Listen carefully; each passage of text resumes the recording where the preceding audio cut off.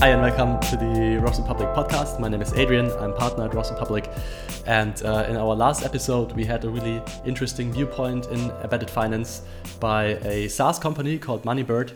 So it's a Dutch software company that decided to integrate bank accounts and cards for expense management. So it's a non-bank that tries to integrate banking features. And in order to facilitate that, you obviously need new types of providers that can allow these non-banking companies to move into banking. So I'm really happy that we're joined today by Dee Mitra from Deutsche Bank. Thanks that you take the time. I'm really grateful. How are you doing? Great. I'm really doing great. I'm looking forward to my holidays, which starts tomorrow. It's a festive season. So yeah, looking forward to really closing a really good year, and then looking forward to the next year. Amazing. Yeah. Thanks for joining. Maybe as a quick introduction. So Dee is working at Deutsche Bank. I guess the listeners have heard of Deutsche Bank before, so I don't need to really go into detail there. But a new role as managing director and head of banking as a service and embedded finance platforms. That's placed within the corporate banking unit at Deutsche Bank. Your role is to own the portfolio of platforms and products in an embedded finance and banking as a service space called contextual banking. I think that's a great description. We can talk about that in a minute. And you have direct responsibility for the product and operations team, interface to the clients for the products that you're building, and that also includes then the strategy, finance, and new ventures with emerging tech. I think we can maybe start off with that. How does your day and week look like typically in this kind of role? Are you more, let's say, managing and steering the portfolio of initiatives, or are you also really hands-on working on specific products? How can you imagine that playing out? So I think it's a mix of everything, and because it's such a new area for the industry in general, there are areas where you might have to create new business models. You might have to even create new businesses, new companies, and starting from all the way there to to kind of defining the strategy of what exactly we are taking to market. Or even understanding what works, what doesn't work, talking to clients, as well as running an entire product development organization, as well as operations. So it's kind of end to end. And the best way to describe this is it's running your own small startup in a large organization, and you have to do everything. It is, and it's a great experience. It's actually very fortunate. I'm very fortunate to kind of have that kind of experience and that kind of exposure. Yeah, I can imagine. That was actually my next question, because your career so far has been focused a lot on large banking groups, like now with Deutsche Bank, and you just said it now in your role. It's like in a startup, but banks are obviously not known, or at least the large global banks, for being super agile and risk taking and so on. So it's how would you describe what moved you there, and what do you like about it? Yeah, I think you're right. There is that perception, and I've been told quite a few times myself, why don't you go join a fintech, or why don't you go join a smaller company with a more focused execution path. But for me personally, two things, right? So one, I've worked across multiple different industries before. So I've worked in telecoms, I've worked as a consultant, I've worked in utilities. So there has been that exposure. And then I always felt that for me personally, it was very narrow. It's one industry at a time. And when I look at the banking industry, it's in everybody's lives, in every industry's lives. It's kind of the central thing that touches all various different aspects, or all various different industries as such. And understanding each industry is a must-have.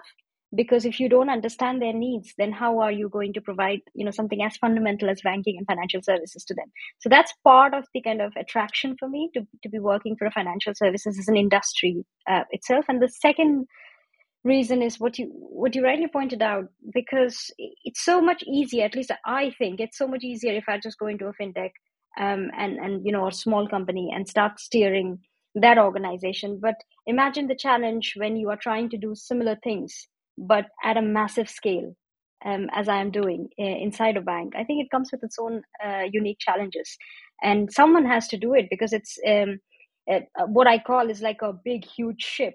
and if you don't turn its tides in the right direction, then you're going to lose out, because at the end of the day, they enjoy the trust of the customer. So we do need to transform the banking industry as a whole. So I do believe in it, which is why I think it is important, even though it's slower. Yeah. It is important to make a difference here. Yeah. No, I fully agree. I think the opportunity to change is of course massive compared to like smaller startups, and the resources and also maybe in-house experts and so on. That's totally different type of game. Maybe also to point that out, which I find very interesting, Deutsche Bank has really went into a great direction over the last years. So I just looked at the results for last year, for example, and obviously the bank has a huge network, so 70 countries overall, serves millions of customers, is well known for like investment banking and asset management, for example. But in last year's results, you can really see really positive signs. So like the highest profit before tax in the last 15 years, 5.6 billion euros. Net revenues also grew 7%.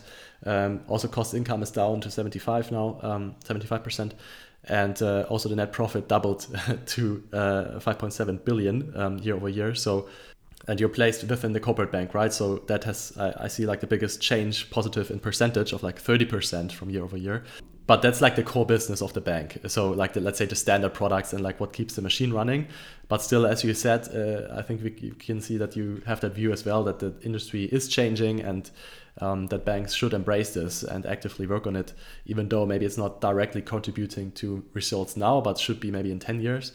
And one of these topics is embedded finance, which is, we can talk about this in a second, like fundamentally like different to how you served clients before. But maybe if we start with that, what did you find exciting to focus on that now versus, for example, a more conservative role in like the core business? Let's say more focusing on innovation and this new type of business models. Definitely. I think the most interesting thing when I first heard about the whole kind of concept, it was a few years ago now, 4 or 5 years ago. I think what really attracted me was the ease at which customers can perceive and consume banking. As one of these conferences, I think this year, where I said my ambition is to make banking fun. And I truly believe in it. It should, I mean, of course it's serious, and it has a certain set of standards and regulations, but I think the customer experience part of when you're talking about a bank, or you're thinking about something as a banking or a financial service, it shouldn't be associated with stress or anxiety or worry. So for me, the motivation was, wow, this is great. This will actually make it really, really seamless for customers to engage or work with the bank in their day-to-day lives. So that was quite fascinating. The second aspect was the innovation part, because one, in order to provide these products and services to our customers in their context, in their life's context, as a bank, there are changes, right? So there is a different way of thinking. There is a different way. We're going out of our said infrastructure or boundaries to offer those products and services. So I think there was this interesting part of, what does this mean? What do we have to do different? Do we have to do anything different? Or it's just an evolution, a natural evolution of everything? So there was this innovation part of that as well that attracted me personally to the subject. Yeah. How would you define embedded finance, maybe in contrast to how banks have operated before? I would be interested, just before I say anything about it directly, how you see it. So I have a very slightly different, I would not say very different, but it's a slightly different approach. That I know this term is a very hyped term at the moment in the market today, but I think the demand for such services was always there. It always existed. And if you look at the retail banking sector, this is not anymore a fancy term. This is something that is happening. It's the norm, especially if you think about payments or, sharing your data across platforms, non-banking platforms, to be able to get value-added services. When you call a taxi, which is the best example, you don't think about payment as a separate service. It's part of the taxi service. So I think in the retail banking world, it's pretty much there. It is starting to show its impact on the corporate banking, starting with the SME banking, where the demand is kind of very high, and then also in the corporate banking sector. But the demand for such contextualized services, as I would like to call them, have always been there. Clients have always wanted to have a financial services served to them when and where they need it. But I think the difference is the tech and the means to make it happen is now more mainstream, commoditized, and therefore it is now picking up, and more companies are doing it, and more clients are seeing it work, and therefore they're looking at other companies who are not doing it and saying, "Oh, do you have something like that?" And that's how there is this exponential effect of embedded finance. I don't go into definitions like brands or non-brands. It kind of limits the whole factor of embedded finance. But for me, it is any way you're able to provide a financial service as part of a context, of a business context. I call that embedded finance. Yeah, I fully agree. So like in our last episode from Moneybird, it's actually quite interesting. They're an accounting tool now moving into offering integrated bank accounts and expense cards. And they have already a core business which is working really well and is profitable in itself as a software platform for SMBs that want to run the accounting side of the business. Whereas, for example, I worked at Holvi before, which is a neobank for SMBs. So basically both started from different directions. Moneybird is coming from the accounting side, non-banking, but neobanking maybe, and Holvi was focused fully as a payment institution on providing only first like accounts and cards and so on. And Holvi moved now more into accounting with integrated features for like invoicing, for example. So I think that's what's interesting, that like pure play banking, they understood that it's in itself very limited if you close it only on the banking side. So it needs to open up a little bit. Whereas the other players that are not coming from banking, they see their clients have massive needs around finance. And now, as you said, there are some elements together that makes this happen. So on the one hand, like APIs, for example, as you said, like in the retail space, payments all facilitated by that. So that's interesting. Yeah, and it's not just, and as you rightly pointed out, the key factor is pure banking on its own, right? That because you don't wake up in the morning and you think, I need to make a payment to somebody or I need a loan. It's always in the context of your life, your business. So I think if you just think of banking and financial services as an ability to help achieve your business ambitions, then you're automatically you'd feel like, why were there anything else apart from embedded finance? And it doesn't have to be, you mentioned Moneybird and you mentioned Holby, right? Doesn't have to be an accounting software offering a financial service. It could be a financial service offering something beyond just the financial service, right? So it could be a bank offering something that solves your invoice collection process or solves your kind of accounting processes in some shape or form. So for me, the opportunities are really, really huge in this space for banks and traditional financial institutions as well, not just the software providers. Yeah, absolutely. I think that's my view as well, that if this matures along like this, then for traditional banks, then it's really either you go into embedded finance and you open up APIs that allow this to integrate somewhere else, but then you're also fine with being in the background, let's say, like, that you let others to kind of run the show a little bit, and you are just a really credible, stable institution in the background that takes care of regulation and maybe brings a balance sheet and so on.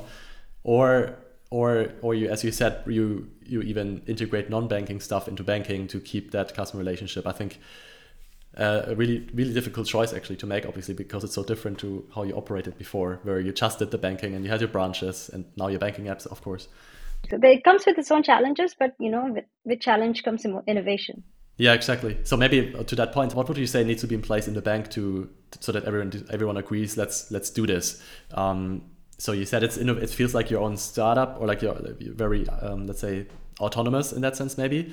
And I've seen how it cannot work in large banking institutions that try to do this within the core business, because nothing is ready for it and all the processes are not really built for embedded finance. How did you do this, or how are you doing it now? Let's say maybe on organizational level, but also how you built the tech for it. How did you separate this or structure this? I think you're right. For me, I have a specific way of looking at any new innovation, especially in innovation where you are talking potentially new business models, new revenue models, new capabilities that are not already in place. And that breaks kind of what I call the paradigm shift. But then at the same time, I don't also believe that completely cutting out an arm and creating an autonomous institution also helps, because then you lose some of the benefits of being part of this large institution who has grown over years, with customers' information, with customers' knowledge. So somehow I think one aspect is we need to find, if you can, find a balance between the two. So sitting within the large organization, if you could create a dedicated autonomous unit which kind of addresses these use cases, or has the time to really focus on what does the customer want without disturbing the traditional services and the products, because you need to keep them running while you're innovating. So if you could create that autonomous unit sitting within the larger organization, but with a dedicated team, not a side of the desk exercise. So that's definitely one thing. And then the second thing, from a tech perspective, from a technology perspective, I am a firm believer that if you do not have a cloud strategy, then I would say don't even bother thinking about going beyond. Embedded finance is about partnerships, it's about integration. If you have a closed infrastructure, then I think it's going to be that much harder at the fundamental aspect of it all. So I think a cloud strategy, leveraging that, having something like that is very important, and you build on top of it.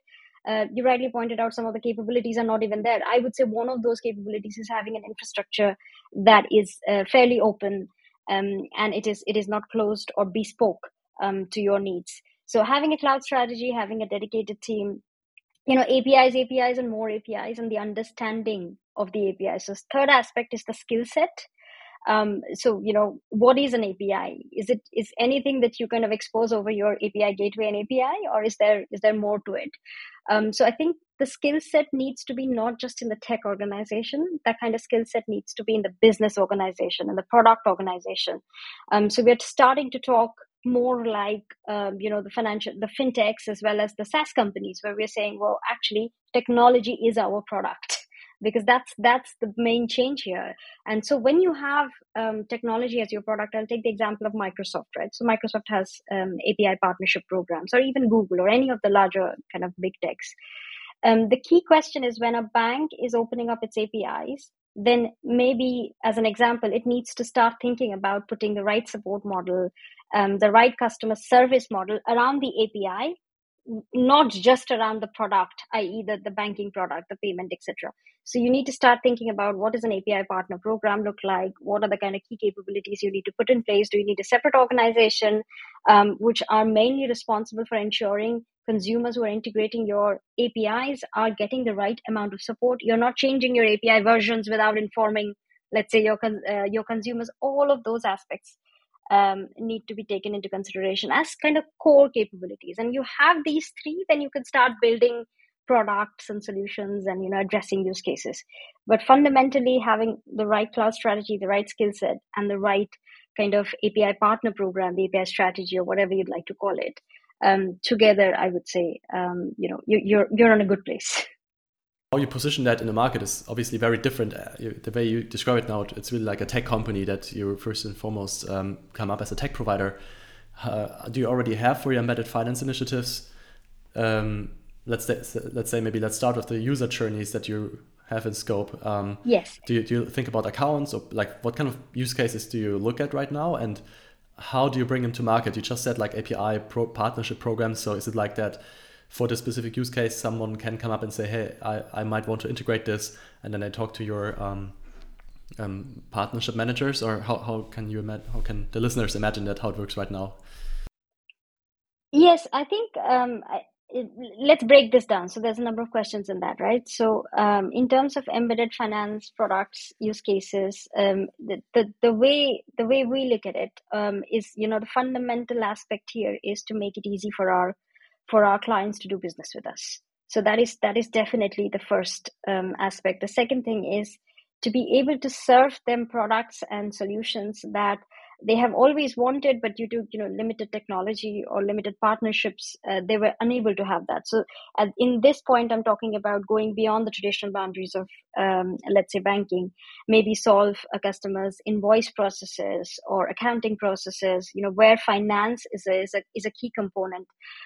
Also, kind of payroll integrations. If you want to kind of have your banking products embedded into a client's ERP software, or specific invoice management software. So those use cases, but then also kind of holistic workflow automation use cases, which doesn't always necessarily start with now the client is going to do a payment, or now the client is kind of starting to think about a financing need, or let's say an investment need. Maybe start even further on, and be true partner to our clients, but only in a digital workflow orchestration way, right? So it's not just talking to them, but it is also providing them solutions and partner platforms that manages their entire data estate, and maybe gives them a view of when they might need a service, or what kind of services would they be needing. So there's a range of different use cases that we're working on, but the fundamental area that we're trying to solve for is our clients' use cases and how to make it completely easier for them to work with them. The second part of your question, which was more on like how can this work, from the business perspective, so from somebody who's wanting to interact with us as an API provider, I think definitely there is there is obviously the wider initiative about what API products are available. What we have addressed is straight away, like tech companies do, we have sandboxes, we have test capabilities, right? So once the partner is interested in our products, of course we have API partner managers and who they can talk to. But beyond that, the look and feel of these products are also very important. When you interact with them, what are the responses that you're receiving? Are they the right kind of responses that you're expecting? Also, how easy are the products and services that we are able to offer on the API space? Are you able to kind of read them through, understand what the product does? So there is a lot of time that my team kind of spends on understanding what the customer might need when it comes to integrating APIs externally. And then, there's a support model, of course, once you have decided that you want to go through it. Let's just out of curiosity, do you have like already live partnerships with this, or is it still in the works? It is still in the works. We definitely are talking to quite a few partners, and very soon, watch the space is what I would say. Interesting, yeah, and that's an interesting point, because obviously the API platform that's where tech-minded consumers would then go, of like any sort of company that wants to integrate Deutsche Bank's capabilities there. Do you see demand actually in the clients you work with coming from the tech side? Or is it coming from the business people who need a partner to integrate these features, or both? Both. Interestingly, we see definitely both, right? So we see our clients asking for more and more integrated, offerings into their regular day-to-day scenarios. And use cases vary from software as a service providers, much more established software as a service providers talking to us about these products and services, to maybe not the as a service providers, but they are more or less coming because the businesses are requiring that kind of integration. So some large ERP providers, where they do not have a SaaS offering, but maybe because of their legacy, they have on-premise installations. Even there, we're looking at demand from every single angle. Do you actually differentiate there? So, like, do you have startups coming to Deutsche Bank right now and ask for this type of capability, or do you focus now more on these like larger corporates that need this embedded finance offering? So I think that's the beauty of an API partner program. That's the beauty of offering embedded finance products and services. The key demarcation is these are not directly consuming the products. They are the distributors of the products. So when you have an API partner program, then you're really talking about them as a distribution channel. And without the API partner program, even previously, banks like ours have been doing this quite at large, joining forces with fintech providers. But then the gap, I would say, that existed previously, which is with embedded finances, and more or less, I would say, banking as a service, not embedded finance, because banking as a service is the capability, the API capability, which allows you to do embedded finance. So I think previously, where such partnerships were, less seamless, I would say. So you have a break in the customer journey. So the customer uses the bank, and then moves into something else, and then moves into their business context. So there's still, the moment you break a journey, you are moving data from system A to system B to system C. You have a different user experience, and that to me has always been the problem in terms of mainstream benefits of such an approach, of such demand for contextualized services. But now, with banking as a service capability, with more integrated capabilities, this break-in journey is not necessarily a requirement, which means that there is secure sharing of data between platforms through consent, of course, through clients' consent.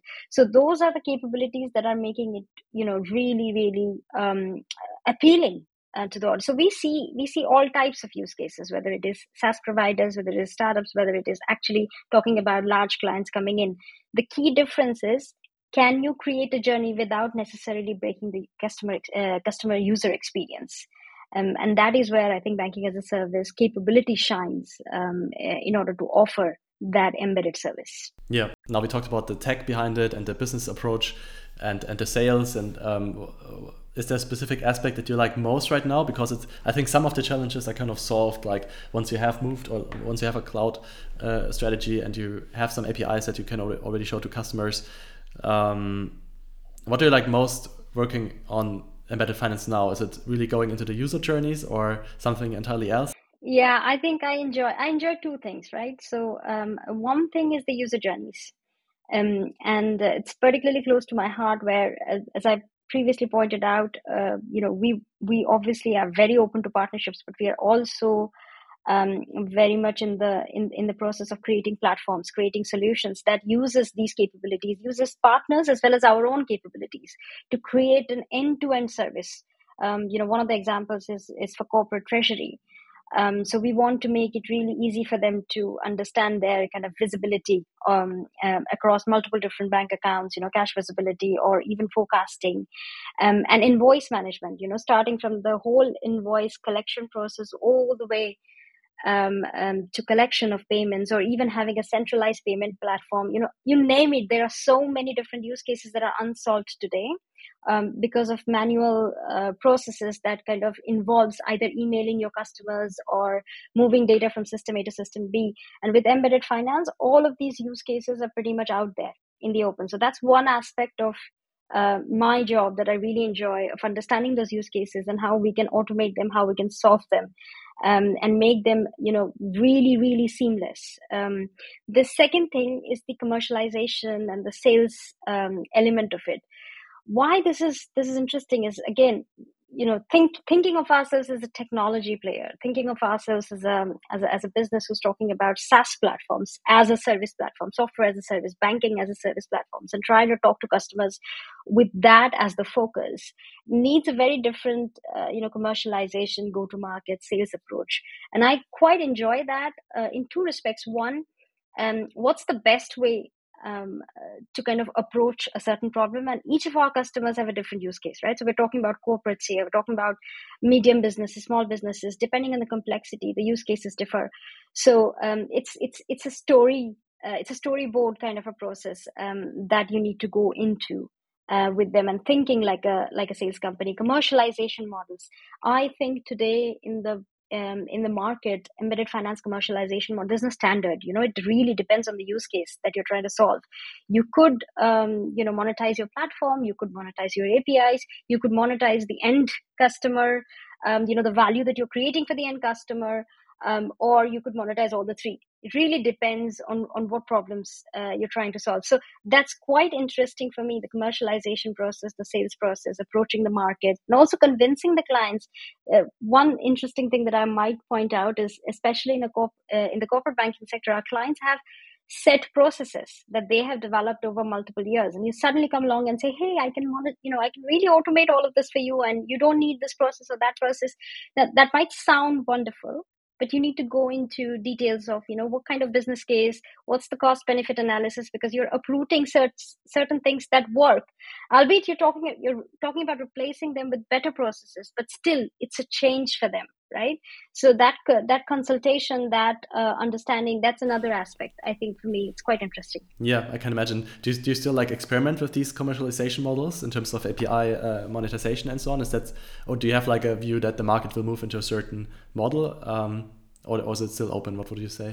So I think there will be definitely certain standard models that the market would eventually move into, but there are many such models, right? So depending on the product that you are trying to distribute, let's call them distribution, because that's what you're trying to do, and the value that product would potentially kind of have, you could monetize just the product and the ability to distribute that product. That is definitely one model. But then there are other models where, we're kind of jumping into challenges a little bit, but there are certain financial products and services which are not that easy to distribute because of regulations or, investments, as an example. And where you need to really think about those very good boundaries. So what are you talking about? Are you talking about monetizing maybe a piece of software there, instead of just the API product that is kind of embedded in somewhere? So there is that aspect. So, but in all honesty, at a high level, I think you can monetize a platform, which is basically your kind of either it is API platform or it is software as a service platform that you've created for your customers, or you can monetize your APIs, right? So between the two, and then you can have various different variances, whether the SaaS provider is monetizing the end customer or you are monetizing the SaaS provider, depending on some of the rules and establishments. And regulations also plays a factor here in terms of commercialization. I agree. You just mentioned one of the challenges, for example, with the corporate clients, that they have established processes, and sometimes if you can radically automate things or have very big efficiency gains, but that means you need to go through a change process. Now looking into the future, maybe how embedded finance will evolve. I'm sure it's still there in, like, for example, 10 years, and there will be obviously large banking as a service providers that then enable these use cases. What do you think needs to happen to get there? Is it, for example, maybe also on the demand side, that large corporates or the users of embedded finance need to increase their adoption, in the sense that if they want to do this, then they also might have to change a little bit. So it's not just like integrating an API, but also the whole process and the ecosystem around that, and operations. What do you see like as the biggest milestones, kind of like to get there? Yeah, I think, yeah, and I divide it into two parts, right? So in my mind, it's pretty clear that both banks and corporate clients, they both have to, go into the next paradigm. So let me explain what I really mean. So if you think about corporate clients, yes, adoption is very key. And the adoption starts maybe with something very simple as integrated payments or embedded payments. And then you start looking at all of the benefits, you measure the benefits, and then you say, well, okay, can I have more of this? Or can I move into, and this is the interesting thing, most corporate clients are going through digital transformations themselves, right? So they are leaving the world of on-prem technologies and moving into cloud technologies. They are moving the world of, installed softwares and moving into software as a service platforms, whether it is ERP providers, you've heard of LexOffice and some of the other companies as well. So there is QuickBooks, there is Xero, all of these new age platforms, which what we call software as a service platforms. So the more such platforms come into existence, corporate clients who are going through digital transformation and using those platforms, they are suddenly seeing, okay, so I can do way more than I was able to do before with my on-prem processes or the kind of the more older platforms or legacy platforms. So then does that make sense then to also bring in the banking element and the financial services element? And as you know, Xero, QuickBooks, etc., they already offer some of these integrations. So the more you use, the more you want. And you can see that even in open banking, you started with very specific APIs, and then now you're talking about a whole new paradigm.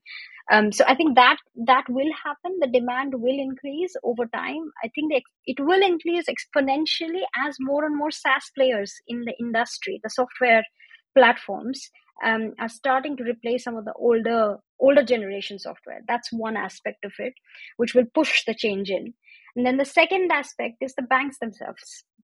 So I'm talking about the corporate banking today. So there's, I think we need to, as an industry, drive towards API standardization. And we need to drive towards, every single bank in every single corner. We need to start thinking about this is our main offering. Like payments, like banking, like all of these different services, this is also one of our main offerings.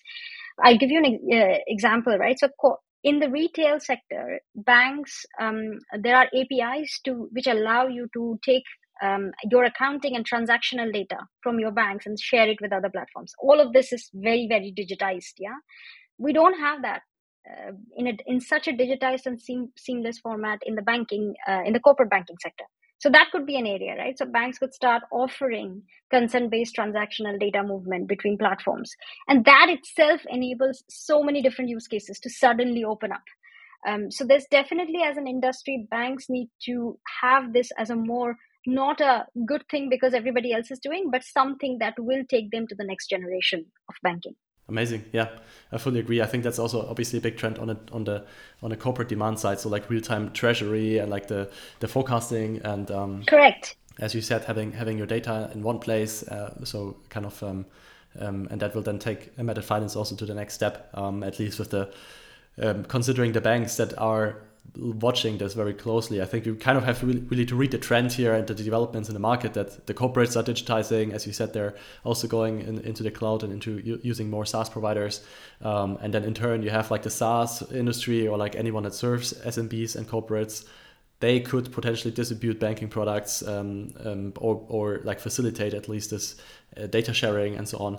So that's really interesting to see that you watch this really closely and kind of read where the world is going, because it's obviously right now not clear maybe, but I think in 10 years, if you start to build your embedded finance offerings, then it's probably too late. So starting now sounds like a really good idea. Yes. Maybe if you close off, if anyone is interested to see what they can do with Deutsche Bank, should they go to your API marketplace, or we can also obviously put the link in the show notes, or what would you recommend? So me and my team, we are all on LinkedIn. So of course, the API marketplace, but also watch the space is what I would say. So we're already on LinkedIn. We're talking about treasury platforms. We're talking about embedded financial services. I'm very open. So anyone interested, drop me a note on my email address or on LinkedIn. And then I'm happy to connect. Awesome. I'm happy to talk about what we're doing in the space and how we can help everybody. We're also doing quite a few webinars, and so stay tuned is what I would say. And you can hear from us. Yeah, amazing. And also thanks a lot for taking the time. That was really insightful to see what you're working on and how you see this embedded finance space unfolding. So thanks for joining. Thank you, Adrian. Thank you so much. I really enjoyed the talk.